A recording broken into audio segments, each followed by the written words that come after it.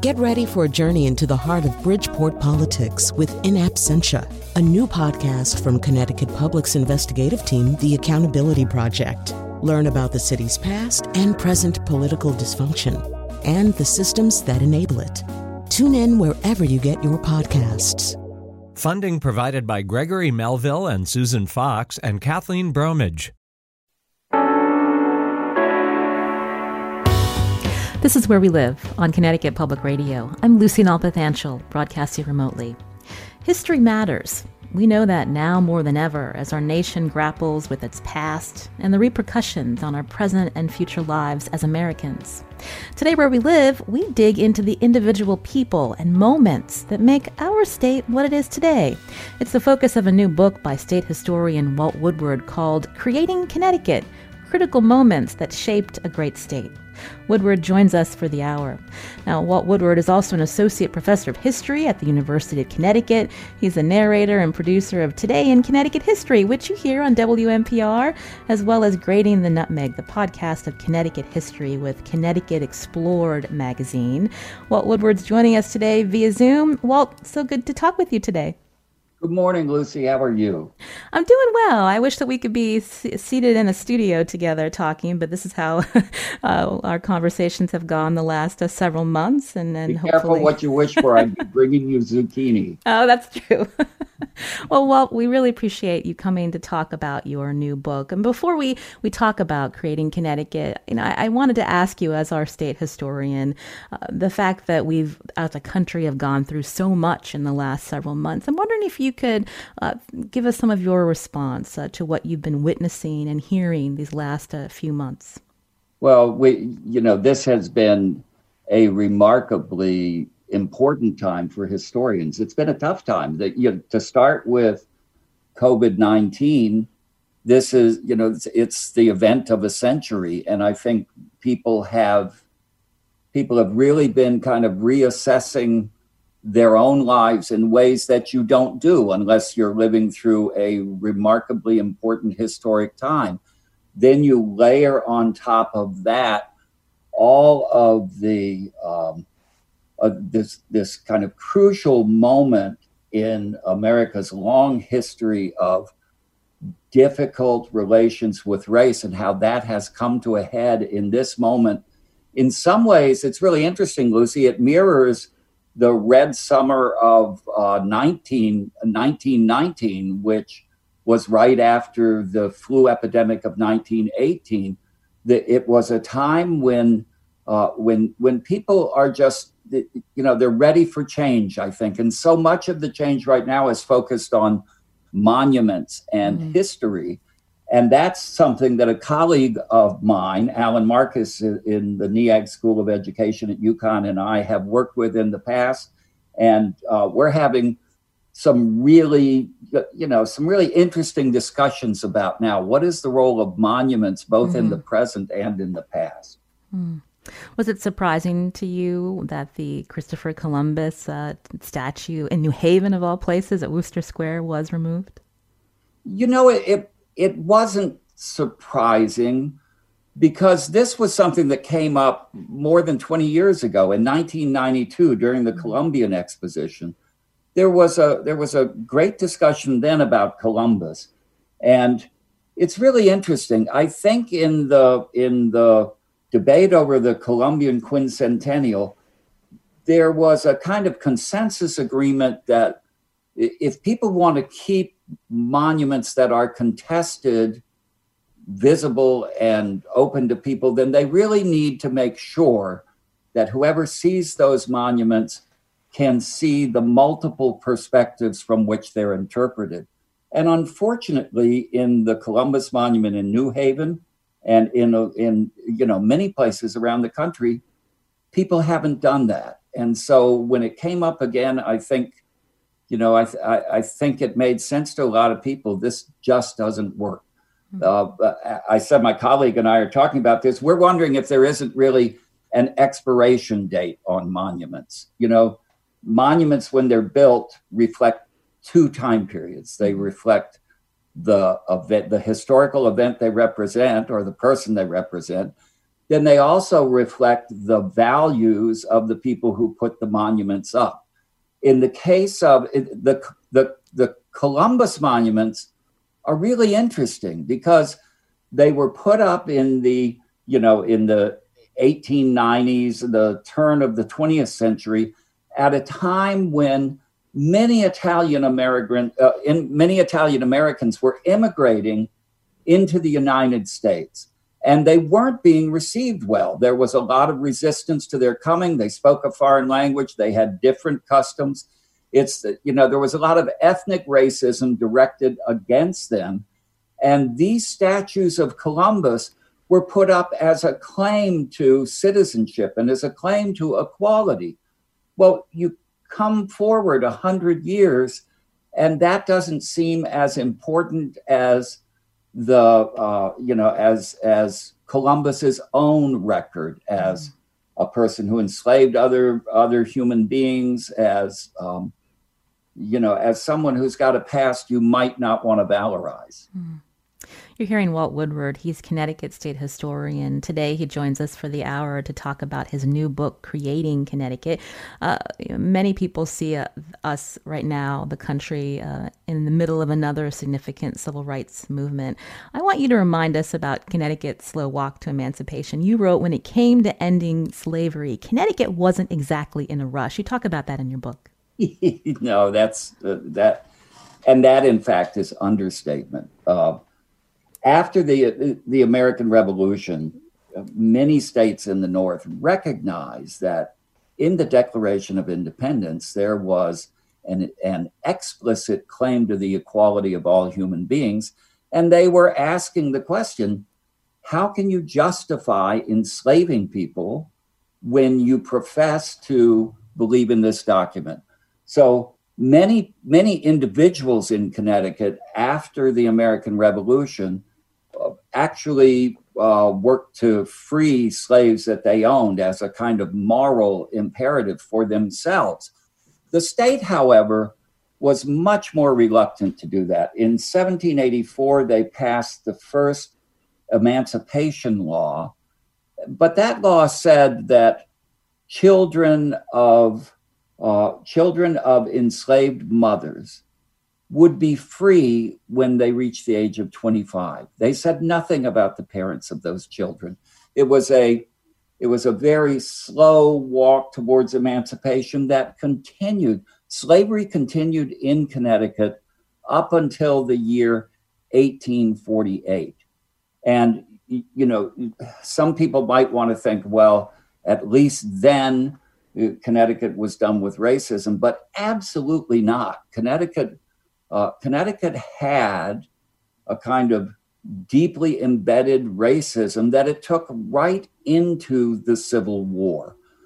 That, of course, is not to say that there weren't fervently committed abolitionists in Connecticut, and there weren't many people who were completely philosophically and morally opposed to slavery. But the majority of the people of the state were, even if they were opposed to slavery, certainly wanted nothing to do with equality.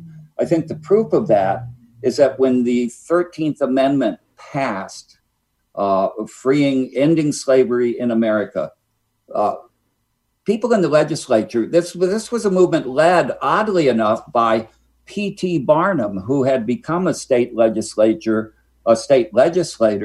kind of specifically because of his abolitionist views.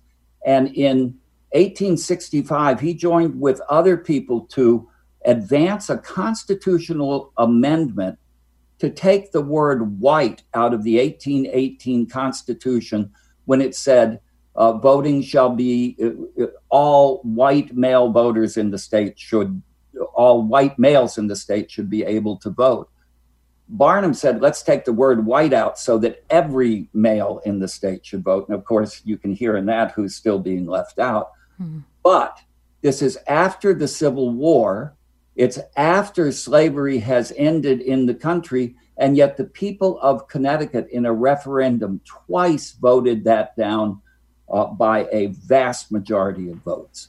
So we participated in the ending of slavery, but racism continued in Connecticut for a long, long time. I mentioned the title of your new book is Creating Connecticut. And so one of the early chapters is about Dutchman Adrian Block. Tell us why you wanted to start there. Well, it's very interesting. History over time, I think people forget much of it. And one of the things that is all but forgotten is the half century of Anglo-Dutch conflict in Connecticut. Most people, I think, most school children certainly know that Adrian Block, who was a Dutch trader, was the first European that we know of to sail up the Connecticut River in 1614. Some students of Hartford history know that the Dutch, about a decade later, built a trading house up at Hartford, but that's pretty much the end of it. For most students of Connecticut history, Adrian Block comes, the Dutch fade to black. It's a story of English versus Indians that then instantly morphs into patriots versus Tories. So what I wanted to do in this story is to go back to the beginnings and remind people that the Dutch who were in New York and the English had a very conflicted relationship for more than a half century. They fought 4 wars in Europe that had impact in New England and in New York during that half century. Their tensions between each other or among all the English plantations and the Dutch involved all of the native tribes in New England. So there was this competition of alliances and changing sides and not knowing who to trust that made that first half century in Connecticut extremely dangerous, and I think of a time of great anxiety for all the people involved. Yet over time, after in 1674 and 1675, the Dutch finally left New Amsterdam or New Netherlands for good, and it became an English colony. And I guess after that, in the centuries that followed, at least in Connecticut, the record of the Dutch story just faded away. And I wanted to recapture that and remind people that the very beginnings of this colony from a European perspective were extremely conflicted, and that there are important parts of history worth remembering that have just kind of faded away. You mentioned the Dutch. Talk about their relationship with the Pequots and how that led to the Pequot War, Walt. Well, it's very interesting. Dutch traders, Adrian Block being the first, but there were many who came after him who brought with them things that were of great value to Native Americans. They brought trade goods. They brought sharp-edged tools. They brought beads that were seen to have spiritual value. And they brought copper kettles, which, if you can imagine, when you're moving from camp to camp carrying a heavy pottery kettle or a copper kettle, there might be some advantages to that. So Native people wanted European trade goods. And the Pequot Indians, who were in the area around present-day New London, set up a very good trading relationship with the Dutch early in the 17th century. And the Pequots controlled distribution of Dutch trade goods, which allowed them to dominate many of the other tribes in the region. So the Pequots rose to power through an alliance with the Dutch in the early 17th century. But after the English came and established trading houses in Windsor, at the invitation of local tribes who wanted to resist the Pequots, things got much more complicated. And that's where the conflicts that led up to the Pequot War began. You talk about the power of rumors also in the lead up to that war. And it's interesting because these days we think about social media and fake news causing a lot of division in our country. But I'm wondering if you can talk a little bit about how the power of rumors impacted what happened to the Pequots. Well, it is so fascinating because the actual military conflicts of the Pequot War began roughly at the beginning of May 1637. By the end of the summer, Sassacus, who was the sachem, the leader of the Pequots, had been executed and the war was effectively over. But that said, this 3-month war, because of the power of the rumors that flew everywhere during the 17th century, and this climate of mistrust that everyone had about everyone else, rumors kept this an area that was in a near state of conflict for the next 30 or 40 years. The situation was quite difficult. No one knew who they could trust. Everyone felt they needed an alliance with someone from another culture, but those alliances were shifting, and that fed a rumor mill that constantly had people saying, oh, well, you think you can trust them? Well, let me tell you this. And if you can imagine 40 years of a rumor mill that seemed to say war was imminent all the time, it kept both English and native people in a constant state of military preparedness or alert right up until 1675 and King Philip's War, which was the great Anglo-Indian War of the 17th century. And that happened in 1675.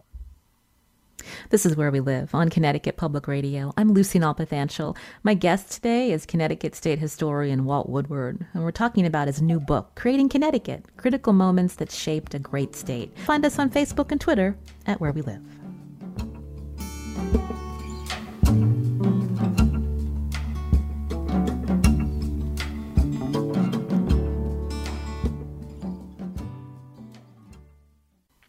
This is Where We Live on Connecticut Public Radio. I'm Lucy Nalpathanchel. My guest is Connecticut State historian Walt Woodward, and we're talking about his new book, Creating Connecticut, Critical Moments That Shaped a Great State. The book includes a collection of 24 stories about Connecticut's past. Have you read it yet? I know Walt has been doing several virtual book talks at libraries around our state. One thing I liked about your book, Walt, besides a lot of the great information, you were also playful at times, and you hit some of the questions that residents still have today, like, why are we the nutmeg state?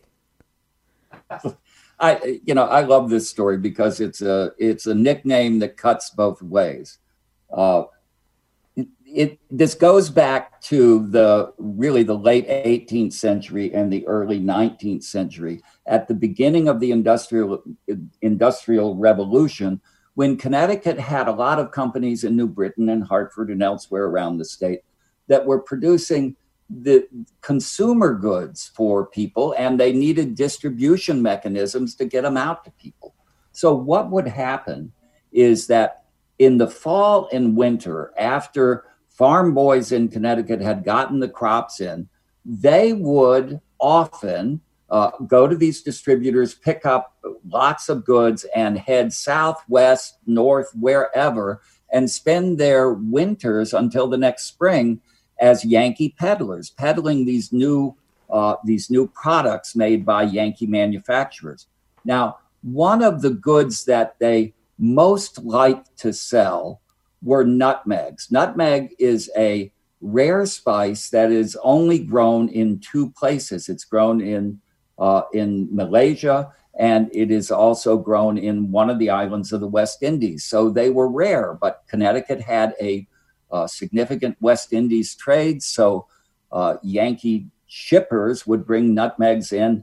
These Yankee peddlers would take them and distribute them to an eager consumer at a good price.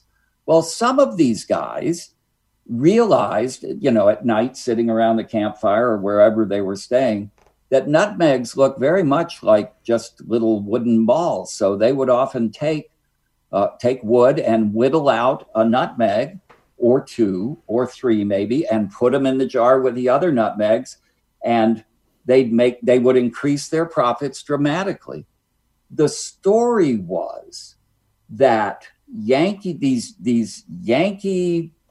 Connecticut farm boys who would go out as peddlers were so friendly and so engaging that even when you found out later that they had given you wooden nutmegs, you would laugh it off and say, well, there it is. Now, that's very much a pro-Connecticut interpretation, but it's from that reputation for being crafty salespeople, or unethical if you want to think about it, that the word nutmegger came from, and that we became the nutmeg state, the land of Yankee dealing. We also got a tweet. Someone wanted to know, of course, again, why we were nutmeggers. So you explained that well. But they also wrote other demonyms that have fallen to the wayside, Walt. Oh, the land of steady habits. Well, that one will never fall to the wayside because No. The land of steady habits is so useful. You can use it to decry tradition or support tradition, and it's going to be with us for a long, long time. That one goes back to the fact that Connecticut got a royal charter in the year 1662 that gave it virtual independence more than a century before the American Revolution. So after the American Revolution, when the new states of the sort of United States were trying to figure out how to set up their governments and set up a national government, Connecticut held itself out as the model for creating a democratic republic that worked. They said, we've done this for 120 years, and if you want to see how good government should be structured, look to us. And in that sense, Connecticut advanced itself as the land of steady habits. Also in the American Revolution, we became the provision state because we had a reputation for coming through for the Continental troops in their hours of greatest need. As the Second Industrial Revolution advanced and we moved into World War I and II with all the arms manufacture and defense production in the state, we became the arsenal of democracy. So we are a state that has never been short on nicknames, and I'm sure there are more to come. Speaking of delicious stories, Walt, you talk about the Connecticut election cake. We wanted to bring that up because we're in a big election year. Well, we are, and I personally, and there are some other people, the voter registrar of Bloomfield, some people at Litchfield Historical Society. We all think that this is a really good time to bring back what was for more than a century, for a very long time, one of Connecticut's most important election traditions. And that is the tradition of having a cake on Election Day, a huge cake that was distributed to everybody in celebration of the right to collect your own or to elect your own rulers. I mentioned the Charter of 1662 and how that gave Connecticut virtual independence. Well, the Puritans, who didn't celebrate Christmas, they didn't celebrate Easter or any of the saints' days or festival days because they said they were invented, they thought that virtual independence, that right to select your own rulers, was in fact something very much worth celebrating. So when they had their election day, which at the beginning of the colony took place in May, they pulled out all the stops. That was the one day these dour Puritans really had fun. And key to that was a cake. I have in the book, at the beginning of the book, I have a recipe that'll give you an idea of the size of the cake that they would bake up. Can I read it to you, Lucy? Sure, I'd love to hear it. Okay, you take 30 quarts of flour, 10 pounds of butter, 14 pounds of sugar, 12 pounds of raisins, 3 dozen eggs, 1 pint of wine, 1 quart of brandy, 4 ounces of cinnamon, 4 ounces of fine coriander seed, 3 ounces of ground allspice, milk, yeast, and a very strong arm. So they would bake up, they wouldn't bake one cake that big. They would mix that batter up and do it into loaves. And when people came to these election festivals that were the biggest parades that took place in the colony, they would celebrate with this cake. And you were known by the quality of the election cake that, you could bake in your household. Election cake was such a big deal that when Connecticutans moved west later in the 18th and 19th century, they took the election cake concept with them, and it spread all over the country. Election cake became a very important national tradition. Connecticut had some other traditions, riding out to meet the governor as he came into town on election day, following all the ministers of the colony to church for an election sermon. These all fell by the wayside.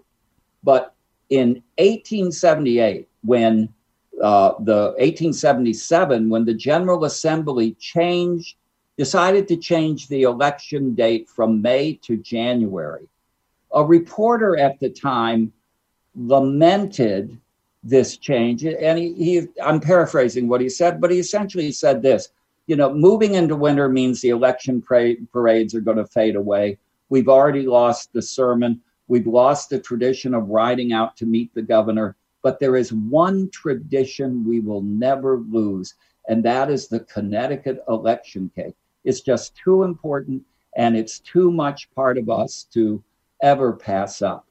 Well, I thought that was wonderful. And I think, right now and for a while, elections have tended to leave, I think, everyone with a bitter taste in their mouth. So what better time than now to celebrate sweet democracy than to bring back the election cake?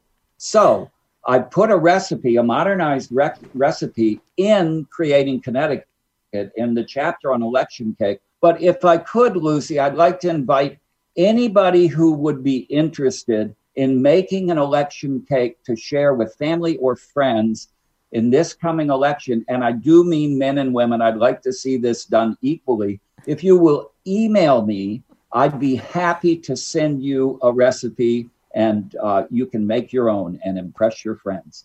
It sounds like a good bundt cake, Walt. It's a spice cake, actually, and my wife has made one, and it's quite delicious. Well, we'll have to find out how many people take you up on that, Walt. We'd love to hear as well. Again, Walt Woodward is my guest today. He's Connecticut State Historian. Before we head to break, we got a question on Twitter from Gabriel, who wants to know more about the witch trials in Connecticut that happened before Salem. You talk about the man that's credited for keeping down the hysteria in our state. Can you tell us briefly about him? Well, I will indeed. Everyone knows about Salem, but in fact, there were two periods of intense witch hunting in New England. And in the first one that lasted from 1647 to 1663, Connecticut was New England's fiercest prosecutor of witches. In Massachusetts, if you were charged with witchcraft, you had a 50-50 chance of getting off. In Connecticut, for the first 7 people tried, it was a death sentence. If they went to trial, they died. Then in 1655, this newcomer to Connecticut, he had actually come in the 1640s. Well, he'd been around for a while, but his name was John Winthrop Jr. He had founded Old Saybrook in the 1630s. He founded New London in the 1640s. And in the 1650s, they asked him to consult on witchcraft trials. They asked him because Winthrop was an alchemist and a practitioner of natural magic himself. Surprising that to most people that you would find that in a Puritan, but he was very much interested in using religion, science, and magic together to improve the world.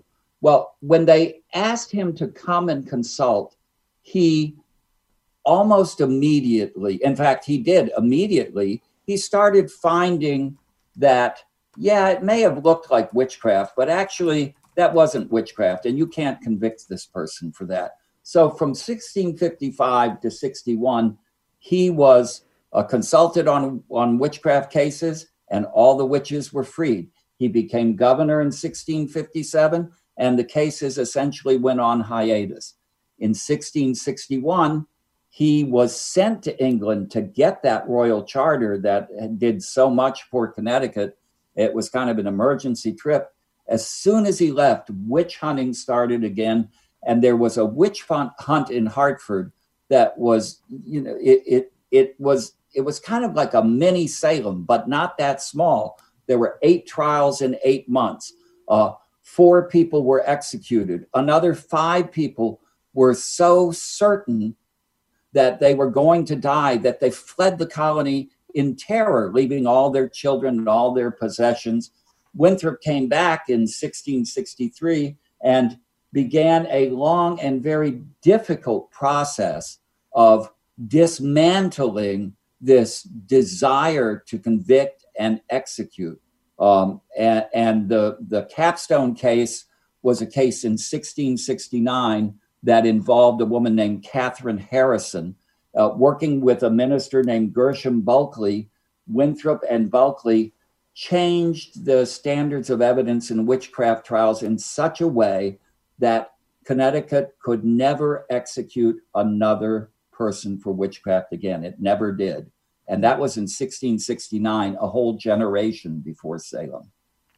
Walt Woodward is Connecticut's state historian. This is Where We Live. I'm Lucy Nalpathanchel. Coming up after the break, we'll continue our conversation. You can join us too. Find us on Facebook and Twitter at Where We Live.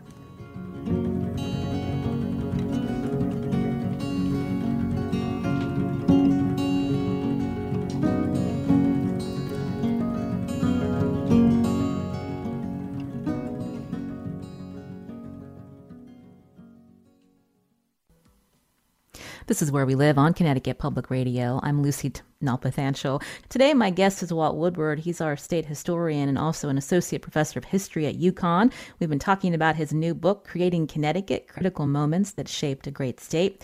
In one of his chapters, Walt writes, Connecticut history is family history, and few families tell that story better than the generations behind one of the state's most beloved family farms. Walt was referring to Lyman Orchards in Middlefield, Connecticut. Joining our conversation now on the phone is John Lyman III. He's Executive Vice President of Lyman Orchards. John, welcome to the show. Good morning, Lucy. Thank you for having me. So tell us, the Lyman family goes back many generations. What generation are you? I'm the 8th generation, been farming here in Middlefield. We started in 1741, and we have members of the 9th generation and 10th generation coming along. So, long history.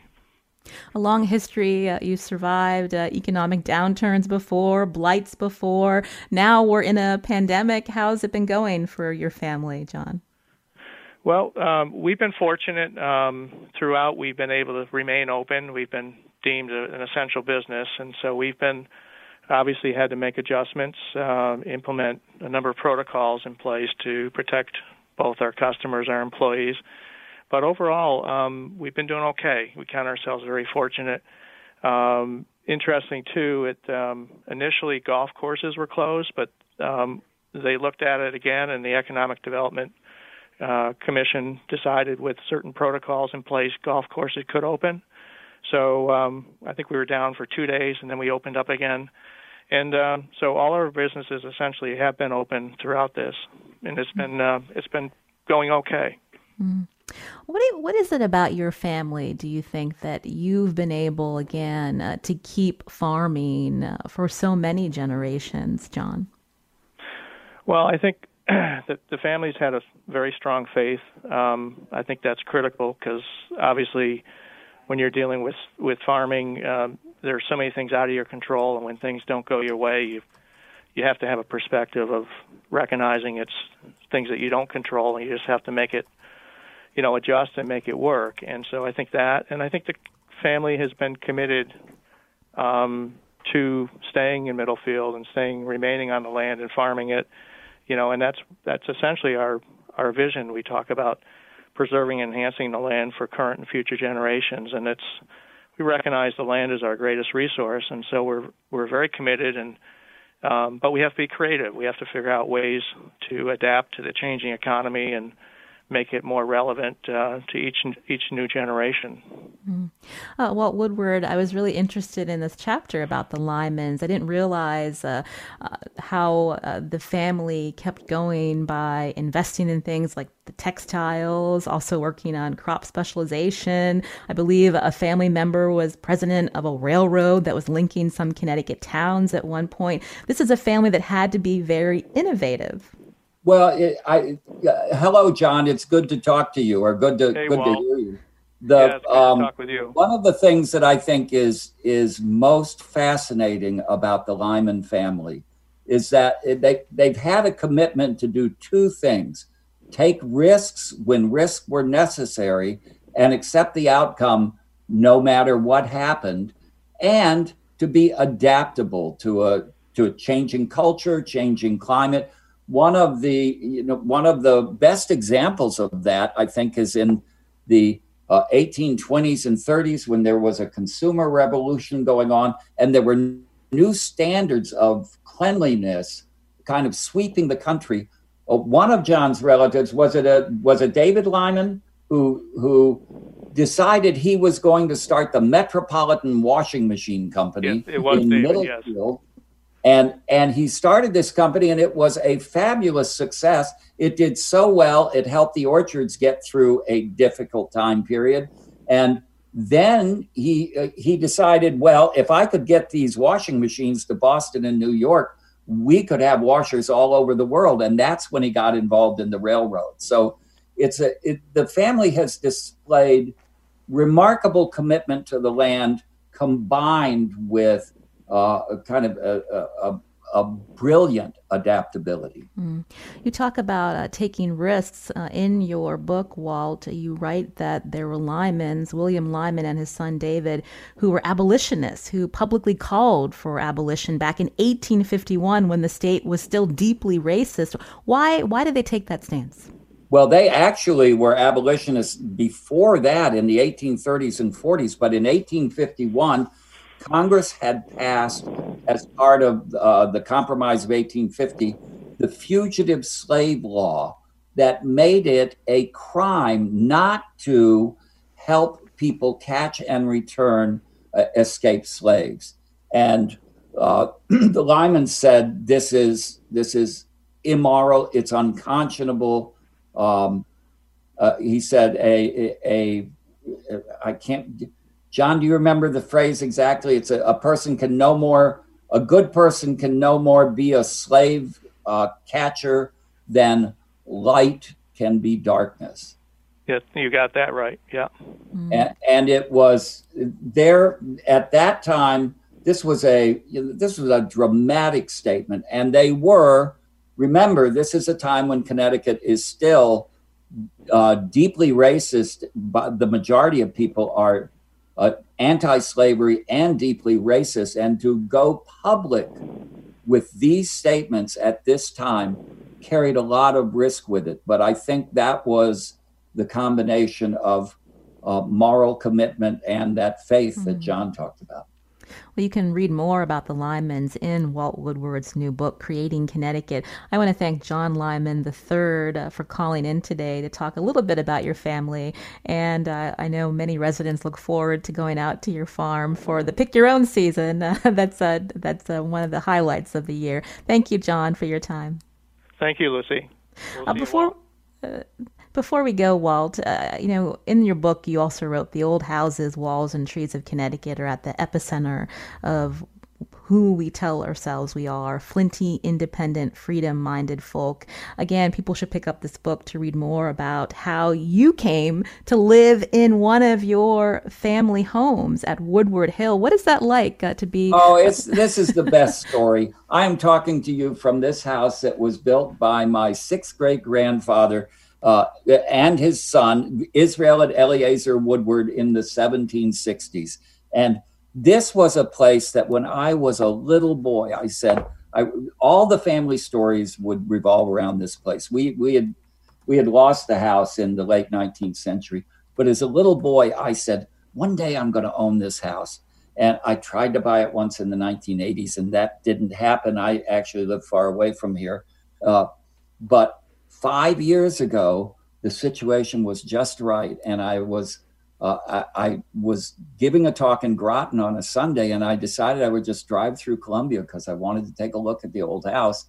And I drove past it, saw the for sale sign, hit the brakes, scooted into the parking lot of the church camp across the street and called a realtor right then and there.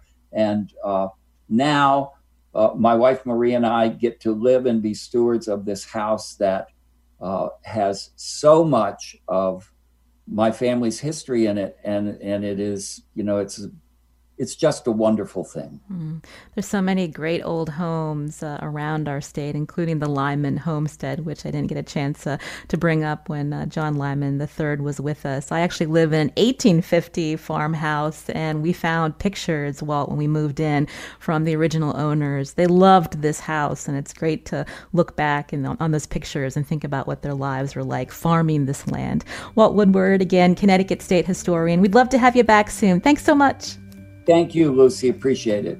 Again, you can pick up his book, Creating Connecticut, and we hope that you will. It's a great read.